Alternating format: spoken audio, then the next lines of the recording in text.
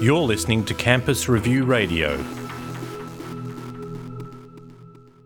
The main thing to say from our perspective, firstly, this is a plan that's been developed after significant consultation. It follows on from the commitments and the high-level values and principles that we set out in the Charter, which we released in March last year.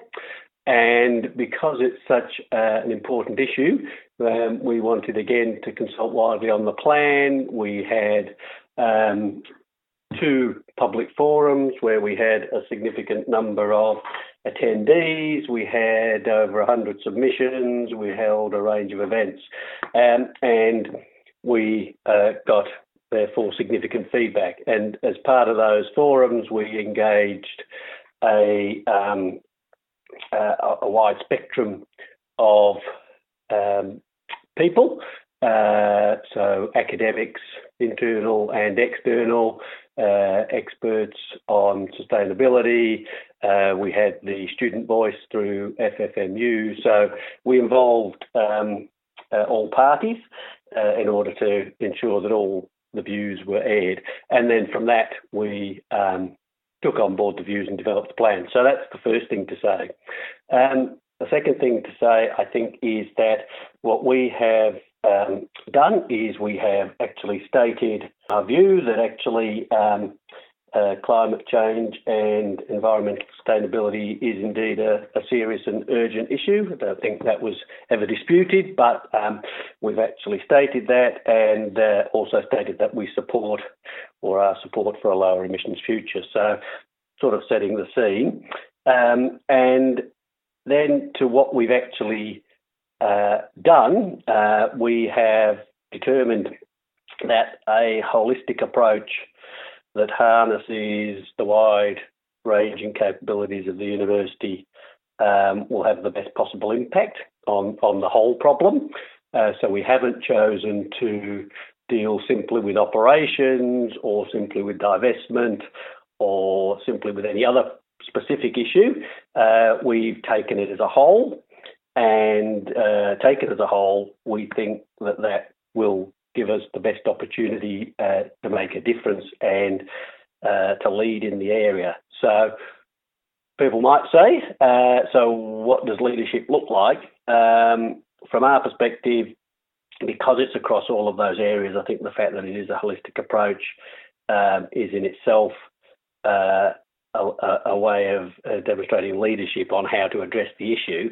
But specifically, if you look at, for instance, the highlights of the plan, we've set ambitious targets for managing our own emissions and overall environmental footprint. And there's obviously a number of those across a whole range of issues, from biodiversity to emissions, to waste management, etc. I think 2 worth calling out are the fact that we have stated targets for carbon neutrality before 2030 from our operations, and more ambitiously, zero net emissions from electricity by 2021. So those in themselves are significant commitments. We've also said then that we will emphasise sustainability and environmental thinking and management in our curriculum. We clearly recognise that part of our core activities as a university is educating our students, and many of those are the leaders of, if not all, of the leaders of the future. So we are building that into the curriculum, and that's, again, a major step. And then, of course, we have, as we've stated in the plan, we have over 1,000 researchers, and we have, at least over $200 million spent on sustainability-related research to develop solutions to the problems. And we do that in a number of ways, including working with government and industry. So what we are doing is developing solutions which include as broad as sort of new energy sources or better ways to harness renewable energy, make renewable energy affordable, to make more efficient the use of existing energy sources, and related to that, securing energy waste, all aimed at improving sustainability outcomes.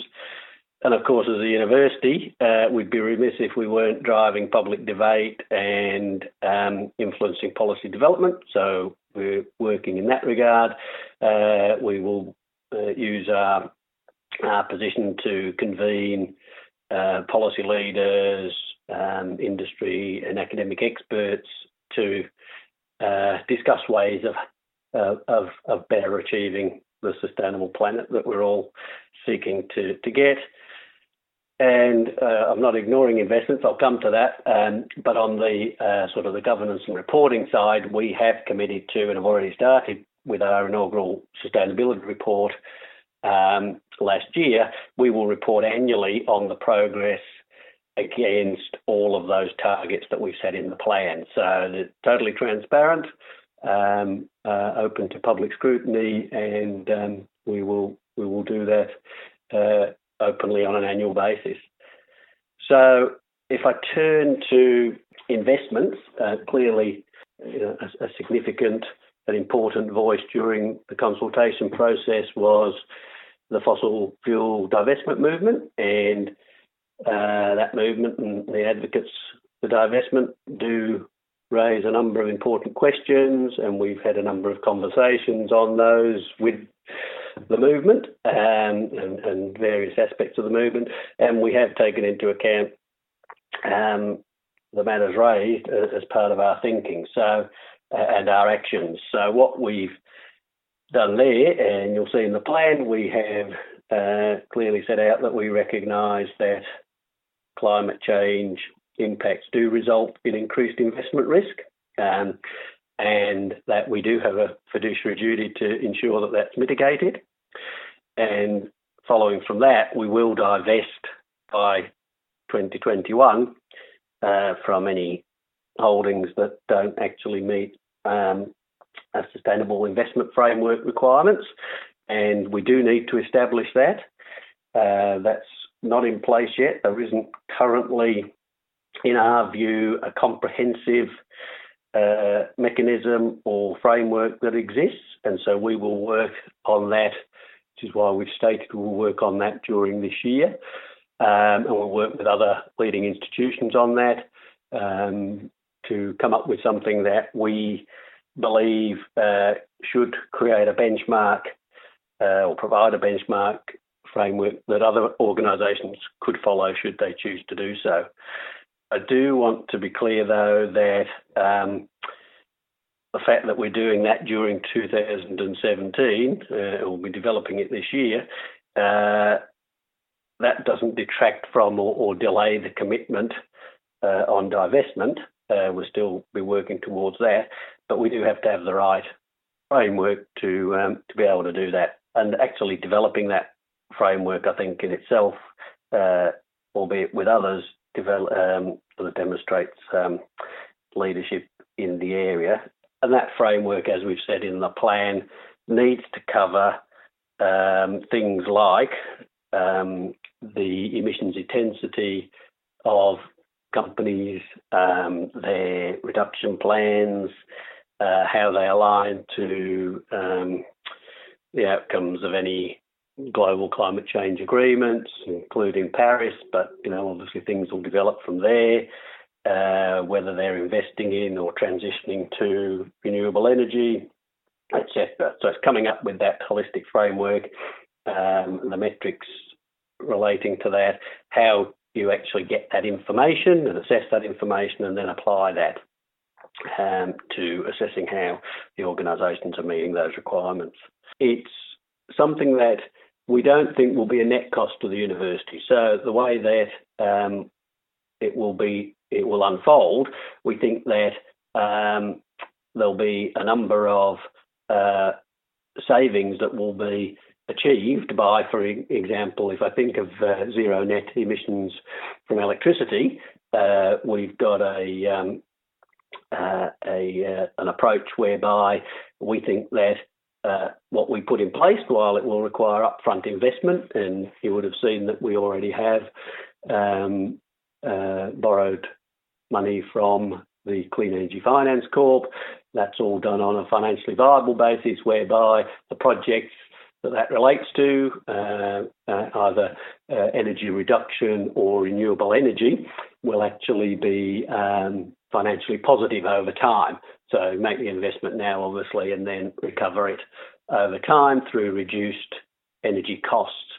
And we believe that we can do that across the board. One of the other large projects that we're involved with, as you're probably aware, is the one to establish a new renewable energy source, and we're partnering with the City of Melbourne and a number of other large energy users within Melbourne to develop that. And again, the outcomes from that would be financially viable. So we haven't looked at it as a cost issue. We've looked at it as a sustainability matter, but obviously we will manage it in a way that doesn't adversely impact the university. I can't put a figure on it because I don't know what all of the projects in totality would cost from an investment perspective, but what I'm saying is that over the long term, which the university does look at all its matters on, including this one, it will be financially viable. The only thing I wouldn't mind just touching on is you might have seen some comments from FFMU yesterday, and always welcome. We don't have an issue with any comments, and of course they have contributed to the consultation process. And as I said, the student bodies are represented on the Sustainability Executive. The only thing that I think worth mentioning is that they did state yesterday that the plan didn't outline our response to divestment, and that the commitments or the actions we stated in the plan delayed the decision making about divestment. And I think it's worth saying that that's not our view. We believe we have taken on board the feedback from the broader community. As I said in going through the plan for you, we clearly outlined our position on and actually a path to divestment. As I said earlier, we acknowledged the impacts of climate change and on increasing investment risk, and that's got to be mitigated. And we've said that we will divest by 2021. And in terms of that delaying decision making for a year, as I said, whilst the framework will be developed during this year, because one doesn't currently exist that addresses the risks in what we believe is the right way, that development doesn't detract, as I said, from or delay the commitment. So I think it's worth just saying the university doesn't actually agree with the statement made yesterday by FFMU. And we're pleased that the student bodies are excited and that they are willing to continue to work with us. That's all great, but just thought worth mentioning that we don't agree with that particular statement.